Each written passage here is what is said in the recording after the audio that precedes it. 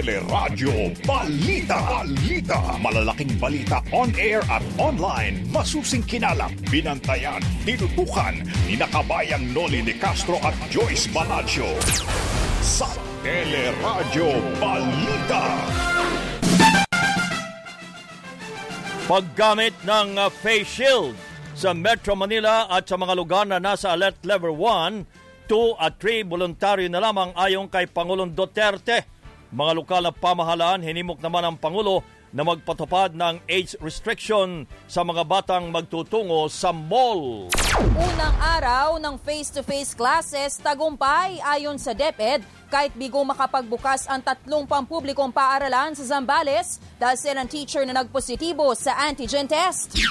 Flight details ng napornada o nahuling biyahe ng magkapatid na Muhit at Twinkle Bargani, inaalam na ng Senate Blue Ribbon Committee. Pagdinig sa kontrata ng Farmally sa pamahalaan, itutuloy sa November 26. Pangulong Rodrigo Duterte tatakbong senador sa halalan 2022. Mistulang Rigodon sa mahuling araw ng substitution, inupakan ng ilang political analysts. Peter Jomel Advincula, lalong kilala sa tawag na Bikoy, kinasuhanan ng 3 counts ng murder at attempted murder sa Provincial Prosecutor's Office sa Albay. Illegal possession of drugs naman ni Julian Ongpin, binasura ng korte sa La Union.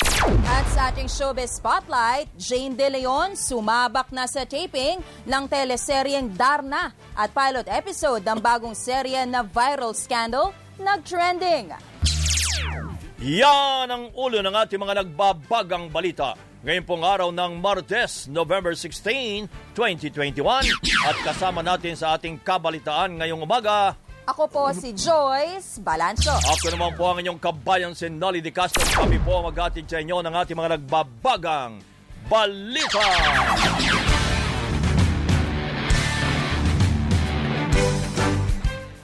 At ngayon sa ating mga balita, tinanggal na ni Pangulong Duterte ang mandatory na pagsusuot ng face shield sa mga lugar na nasa Alert Level 3, pababa kabilang na ang Metro Manila sa public address kagabi. Sinabi ng Pangulo na voluntaryo na lamang ang pagsusuot nito sa mga lugar na nasa Alert Level 3, 2 at 1. Ipinaubaya naman sa LGUs at pribadong mga establishmento na nasa Alert Level 4 ang panuntunan sa paggamit ng face shield, habang mananatili ang mandatory na paggamit nito sa mga lugar na nasa Alert Level 5 at granular lockdown. Gayun din sa mga medical at quarantine facility setting. Matatandaan noong Lunes nilabas sa media ni Executive Secretary Salvador Medialdea ang memorandum kaugnay sa bagong panuntunan sa paggamit ng face shield. Ulitin ko para wala nang yung face shield, na yan, pwede na ninyong hindi gamitin except dito sa mga lugar na Alert 5, Alert 5 na mga delikado, hospital, mga laboratory. The long and short of what I'm really talking about, gano'n na lang. Pababa na ang COVID at yung mga positivity rate mababa na rin, lahat bumababa na. It's up for us really to just take care na hindi tataas uli, so that you have to obey what government would tell you to do, because it is for the good of the country and for you. Si Pangulong Duterte. Iminungkahi rin po ni Pangulong Rodrigo Duterte sa mga lokal na pamahalaan na magtakda ng age restriction sa mga menor de edad na pinapapasok sa mga mall kasabay ng pagbaba ng alert level sa Metro Manila. Sa public address kagabi, hinimok ng Pangulo ang LGUs na magpatupad ng ordinansa na naglilimita sa pamamasyal sa mga pampublikong lugar na mga hindi pa bakunadong mga bata. Ito'y matapos ang ulat na isang 2 taong gulang na bata ang tinamaan ng COVID-19 matapos mamasyal sa mall sa isang lungsod. I am calling all local government units to consider passing ordinances for age restriction among minors who can be allowed to go to the malls. Certainly, we cannot allow those below 12 years old or those getting or still unvaccinated to be exposed to the risk of getting COVID-19 in public places. Nananawagan din ang Pangulo sa mga magulang na iwasang dalhin sa matataong lugar ang mga bata upang maprotektahan laban sa COVID-19. Alam ko kayong mga magulang gustong-gusto ninyong ipasyal ang mga anak ninyo after staying for so long inside your home due to lockdowns. Pero isipin ninyo kung maliliit pa ang mga anak ninyo at hindi pa bakunado, do not expose them to the virus or virus. Wala pa silang depensa. They have no defense mechanism in their system ng body sa COVID-19. Hindi katulad ng mga bakunado na. Samantala, posibleng maglabas ng bagong panuntunan kaugnay po sa galaw ng mga batang edad 2 pababa sa pampublikong lugar. Kasunod ng sinasabing nagpositibo sa COVID-19 ang isang 2 taong gulang na bata matapos isama sa mall ng kanyang mga magulang. Ayon kay MMDA Chairman Benor Abalos, isa sa pag-uusapan ng Technical Working Group na binubuo ng City Health Officers sa Metro Manila ay ang panuntunan sa pagsusuot ng face mask sa mga bata o ng mga bata. Kasi may mga babies na 2 buwan, 3 buwan, masasuffocate eh. Kung kaya mo nang suotan para may proteksyon, sige. Siguro mga 1-year-old below, 2-year-old below. Pero kung hindi din lang, huwag mo nang papasukin at hindi nila ma-appreciate, it will be too risky for the young baby. Unless open space.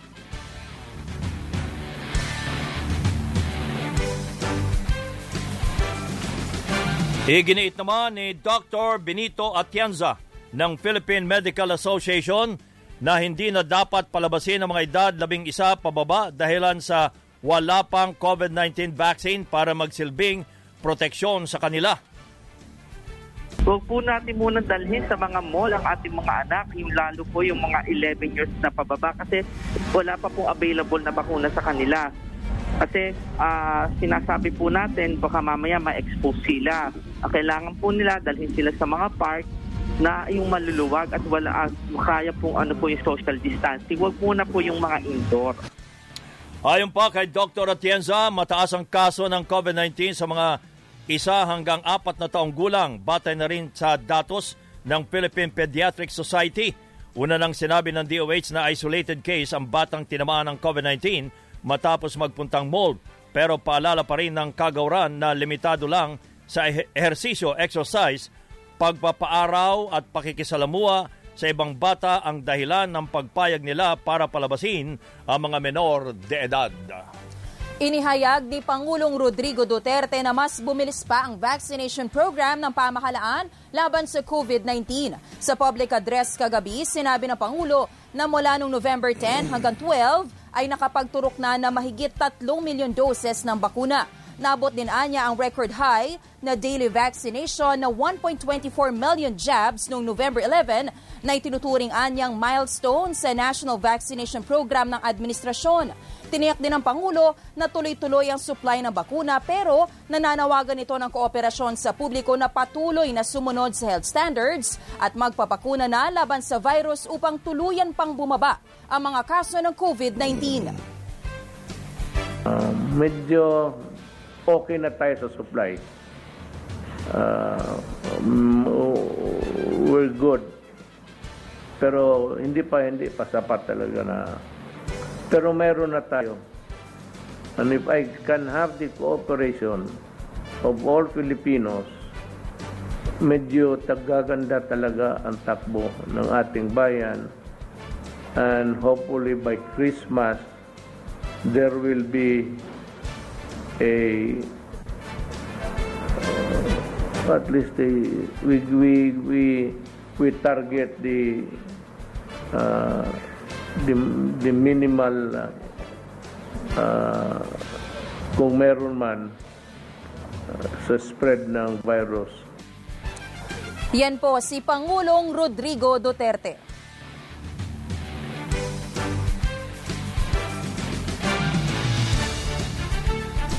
Naudlot ang pagsisimula ng pilot face-to-face na klase sa 3 public schools sa Zambales matapos po na magpositibo sa COVID-19 ang ilang guro. Ayon sa School Division Office ng Zambales, nagpositibo sa antigen test ang ilang guro ng San Marcelino National High School at Baliwit Elementary School sa bayan ng San Marcelino, habang hinintay pa ng mga guro ang Banawen Elementary School sa bayan naman ng San Felipe ang resulta ng kanilang COVID-19 test. Kahapon, halos 100 public schools sa bansa ang nagbukas para sa pilot implementation ng face-to-face na klase. Sa Pangasinan naman, may inihandang temperature check, health declaration at hand washing facility ang Longos Elementary School sa Alaminos City. Nakasuot ng face mask at face shield ang mga estudyante at guro at magkakahiwalay ang mga upuan. Ikinatuwa naman ng ilang magulang ang pagbubukas sa mga eskwelahan, pero may ibang hindi pa rin kumbisidong papasukin ang mga anak sa kanila sa kabila naman ng paghahanda rin ng mga paaralan. Kasi po iba po yung pagtuturo ng magulang at pagtuturo ng guro. Hindi mo din kasi mahati-hati yung oras mo pag may work ka, tapos may module. Minsan po gabi na po kami nagmo-module. Sipon lang po yun mula po bata. Meron pong nag-donate ng gamot sa kanya. Gagamutin daw po ng 2 linggo.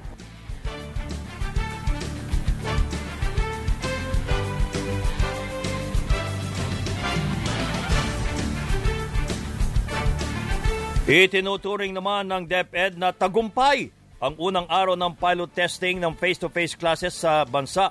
Sinabi ni DepEd Undersecretary Diosdado San Antonio, halos maiyak daw siya nang makita niya ang pagkasabik ng mga estudyante na muling bumalik sa mga paaralan.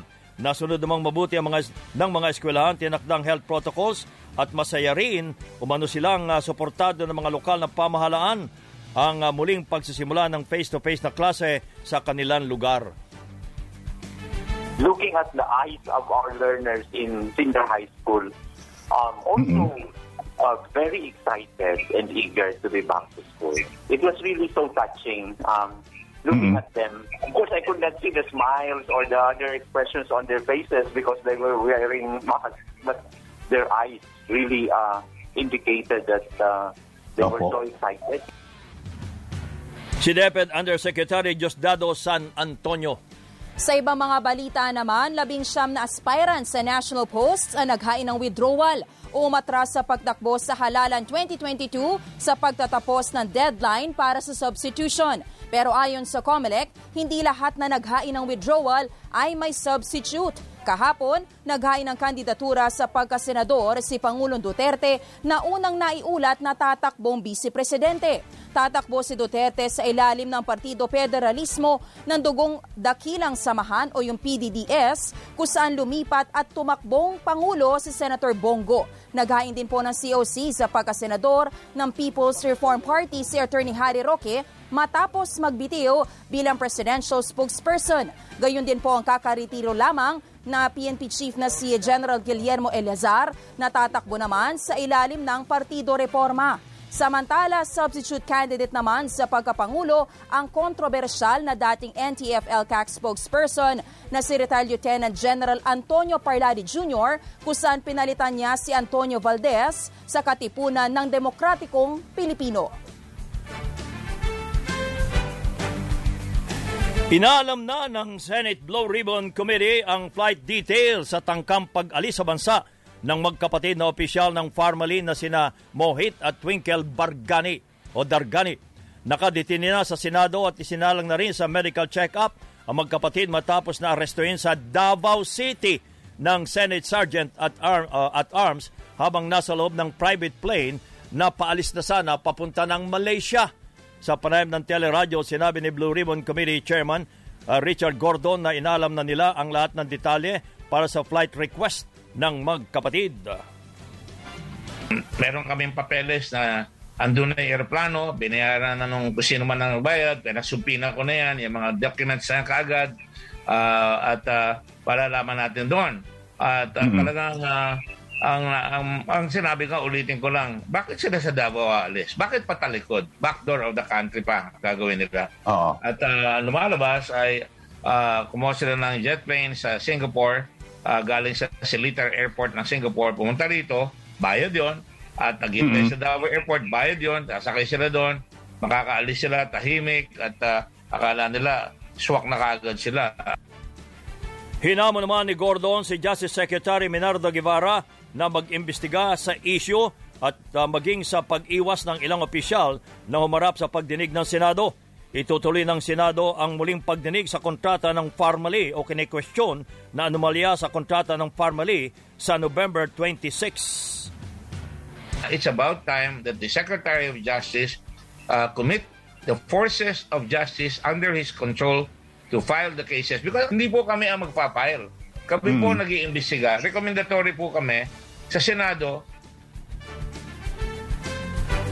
Sa panayam din ng teleradyo, sinabi naman ni Senate Minority Leader Senator Frank Drilon na kung walang itinatago talaga ang Pharmaly executives, bakit kailangang umalis ng bansa at sa backdoor pa? Sa aming mga abogado, mayroong prinsipyo, flight is evidence of guilt. Pag ikaw ay tumakbo, ibig sabihin may kasalanan ka. Sino bang may-ari itong mamamahali na jet? Talagang luhong-luho ito. Sinabi naman ni Davao City Mayor Sara Duterte Carpio na hindi makakaapekto sa reputasyon ng Davao City ang pagkakaaresto sa mga dargani. Patunay pa nga niya ito na bukas ang Davao City sa kailangang gawin ng gobyerno. Samantala, ibinasura ng La Union Regional Trial Court ang isinampang kasong illegal possession of drugs laban kay Julian Umping.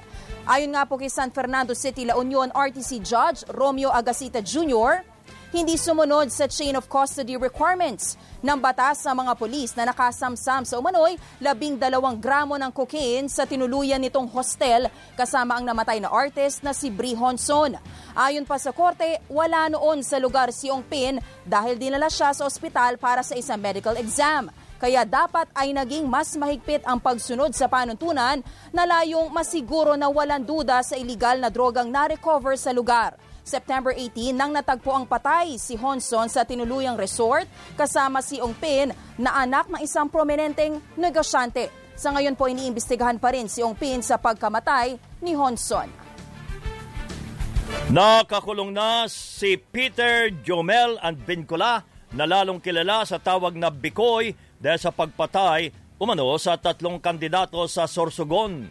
Sa naging panayam ng teleradyo kahapon, sinabi ni Daraga Municipal Police Station Chief Lieutenant Colonel Bogard Arao na malakas ang mga ebidensya labang kay Bikoy at nasampahan na rin ang mga kaso dahilan sa pagpatay kina Councilor Helen Garay at negosyanteng sina Karen Averilla at Javier Merasol. Siya po ay under police custody natin. Na-filean na po siya ng kaso ng Provincial Prosecutor Office natin dito sa Albay. Sa kasong 3 counts murder at isang attempted murder. Dagdag pa ni Arao, star witness sa kaso ang nakatakas na kasamahan ng mga biktima na si Elias Lalaine na nagturo kay Bikoy na nag-imbita sa 3 sa isang meeting bago sila na natagpo ang patay. Kabilang sa mga tinitingnang anggulo sa krimen ay personal na galit. May mga balita pa tayo tampok sa teleradyo Balita.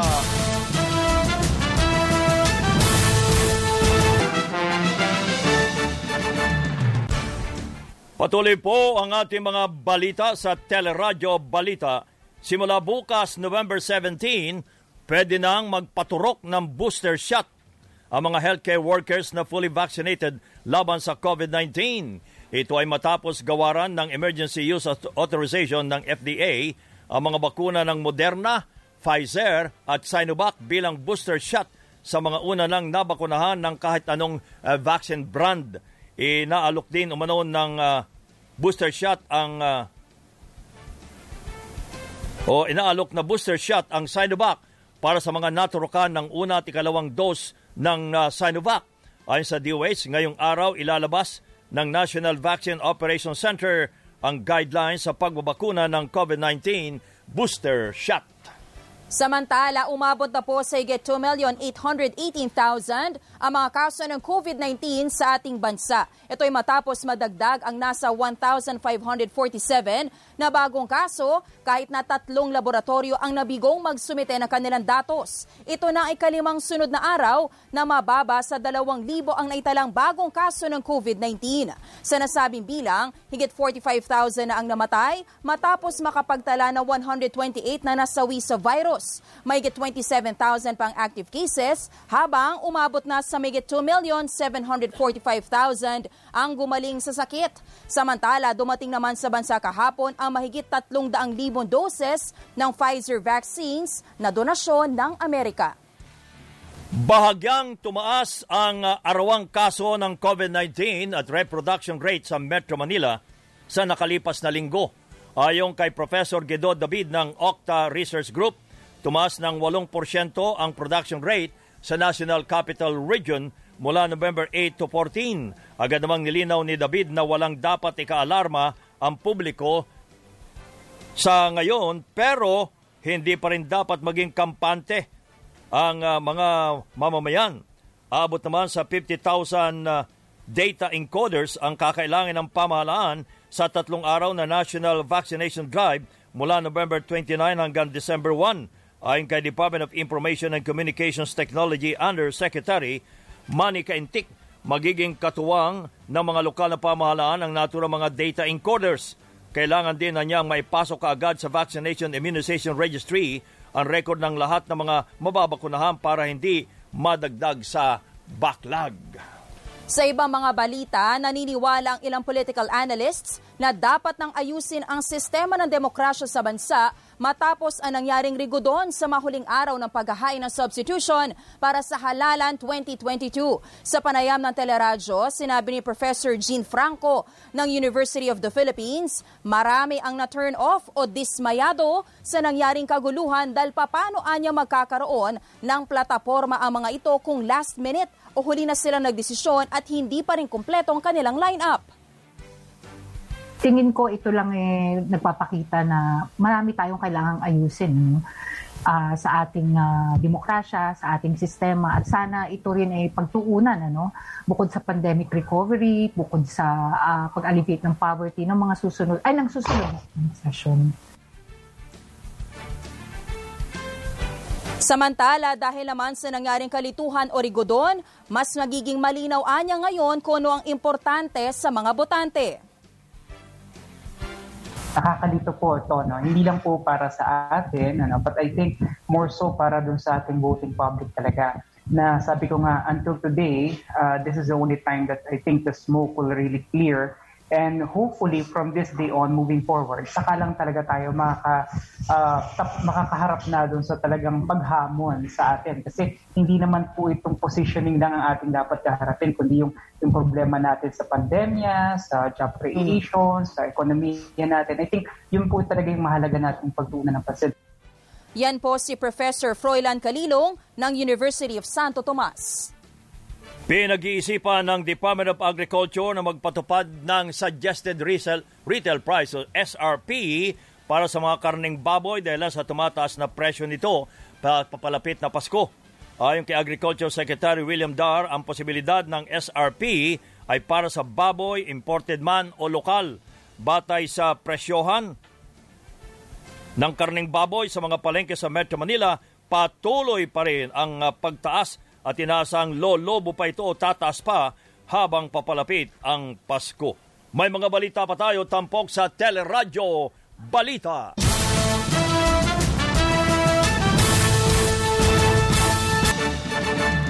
Nagbabalik ang Teleradyo Balita. Marami nakakaantig na kwento ang itinampok sa ABS-CBN Christmas Station ID na andito tayo para sa isa't isa. Isa po rito ang delivery rider na nagsilbing inspirasyon sa kabila ng mga pinagdaanang pagsubok. Narito ang report. Marami ang nawalan ng kabuhayan dahil sa COVID-19. Isa si Rodrigo Laganson sa mga labis na naapektuhan ng pandemya. Pero nananatili siyang matatag at hindi nagpadaig sa mga pagsubok na humamon sa kanyang buhay. Noong nakaraang taon, mga September din siya, 10 o'clock ng gabi, ako yung makakabangga. Pero isang bloke yung pagitan namin. Pagtapa ko, mislide na yung pako. Yun ang pako na naipampreno. Ngayon nagkaroon siya ng sugat na medyo mahaba. After 2 to 3 days siya tayo. Yun, naabot ako ng baka. Lumubog pati yung bota. After nun, hindi ko siya iniintindi. January, pinutol siya kasi na-infection. Naputulan man ng binti, buo ang loob at patuloy pa rin siya sa biyahe patungo sa kanyang mga pangarap. Kasi kung lagi kong iisipin na parang negative yung dating, mas iniisip ko na lang yung gumawa ako ng kung ano yung kaya kong gawin na mas makakatulong para may maidagdag ako sa hanap buhay ko. Yun ang iniisip ko. Hindi ko iniisip kung mahirap. Kung mahirap man, iniisip ko kung paano ko siya gagawin. Tulad nito, pagra-rider. Sadyang mahirap, pero lahat ng trabaho may diskarte. Gawa ka lang ng diskarte, yung maayos. Walang bagay na mahirap sa taong porsigido at nagsisikap. Kaya't payo ni Rodrigo, kapit lang at maging matyaga. Kung ano yung kaya mo, kung ano yung hobby mo, doon ka muna. Huwag mong pilitin yung ibang bagay. Una-una, hindi mo siya gusto. Ngayon, gawin mo kung ano yung gusto mo para maging masaya ka na, kumikita ka pa. Tapos, huwag kayong kinakaawaan yung sarili. Kasi yun yung nagpapababa lalo ng tingin mo sa sarili mo. Wala yan, putol yan. Hindi niya kaya yan. Ikaw, kaya mo. Pinakita mo sa kanila, kaya mo. Sa ating pagtutulungan, mas dama ang himala ng Pasko. Katuwang ang mga partners, sama-samang haharapin ang bagong pag-asa. Kapit kamay, andito tayo para sa isa't isa.